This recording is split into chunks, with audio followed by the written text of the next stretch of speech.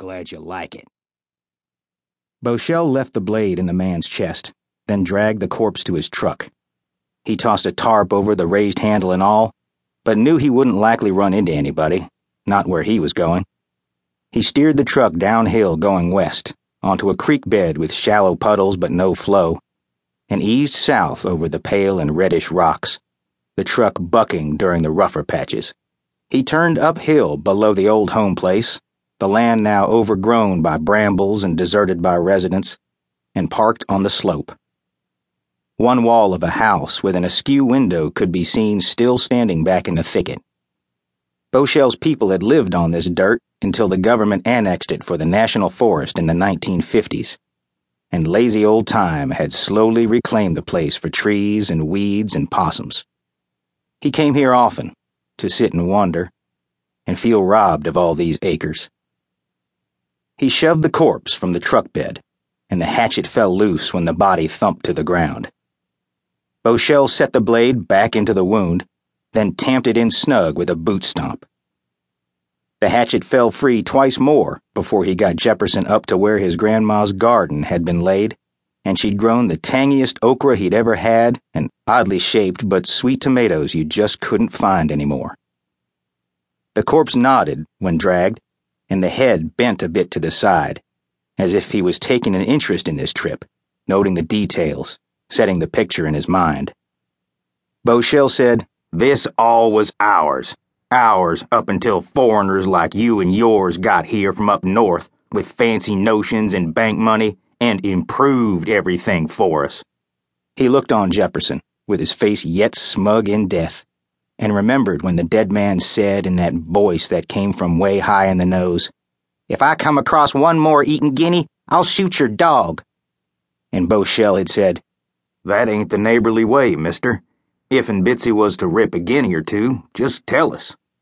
And the dead man, so much younger and bigger and flush with money and newcomer attitudes, said, "I don't give two shits about being neighborly with you people. Have you not noticed that?" Now Beauchelle nudged the corpse with a boot, put his toe to the chin, and shoved the head until the face was up again. He started to crouch, but the scent was too high, and he stood back a step to say, "They go for about $1.50 a bird, neighbor. Still seem worth it?" The old original well was sided by short, stacked walls of stones. The well had gone dry long ago, in Grandpa's time, before the coughing killed him, and a slab rock the color of dirt had been slid over the gap so no playing child or adult drinking shine in the dark would wander over and fall into the hole, bust a leg or a neck. The hole was but 8 feet deep, and there were a few shards of glass and earthenware scattered about the bottom where the spout had sealed shut after the water table dropped. "Your new home, neighbor. Maybe I'll be back to tell you about this place. Family history." Evelyn made his favorite dish that night. She'd thawed a couple of quail, split them and fried them in the black skillet, served them with sides of chow-chow and bean salad. Beauchelle had whiskey, she had her daily glass of beer, and they watched the evening news on an East Coast channel the satellite dish pulled into their front room. The traffic reports made them laugh, shake their heads, and the weather was interesting to watch, what with the cold northern temperatures and early snowflakes swirling down between sun-thwarting buildings into gray canyons, but of no use.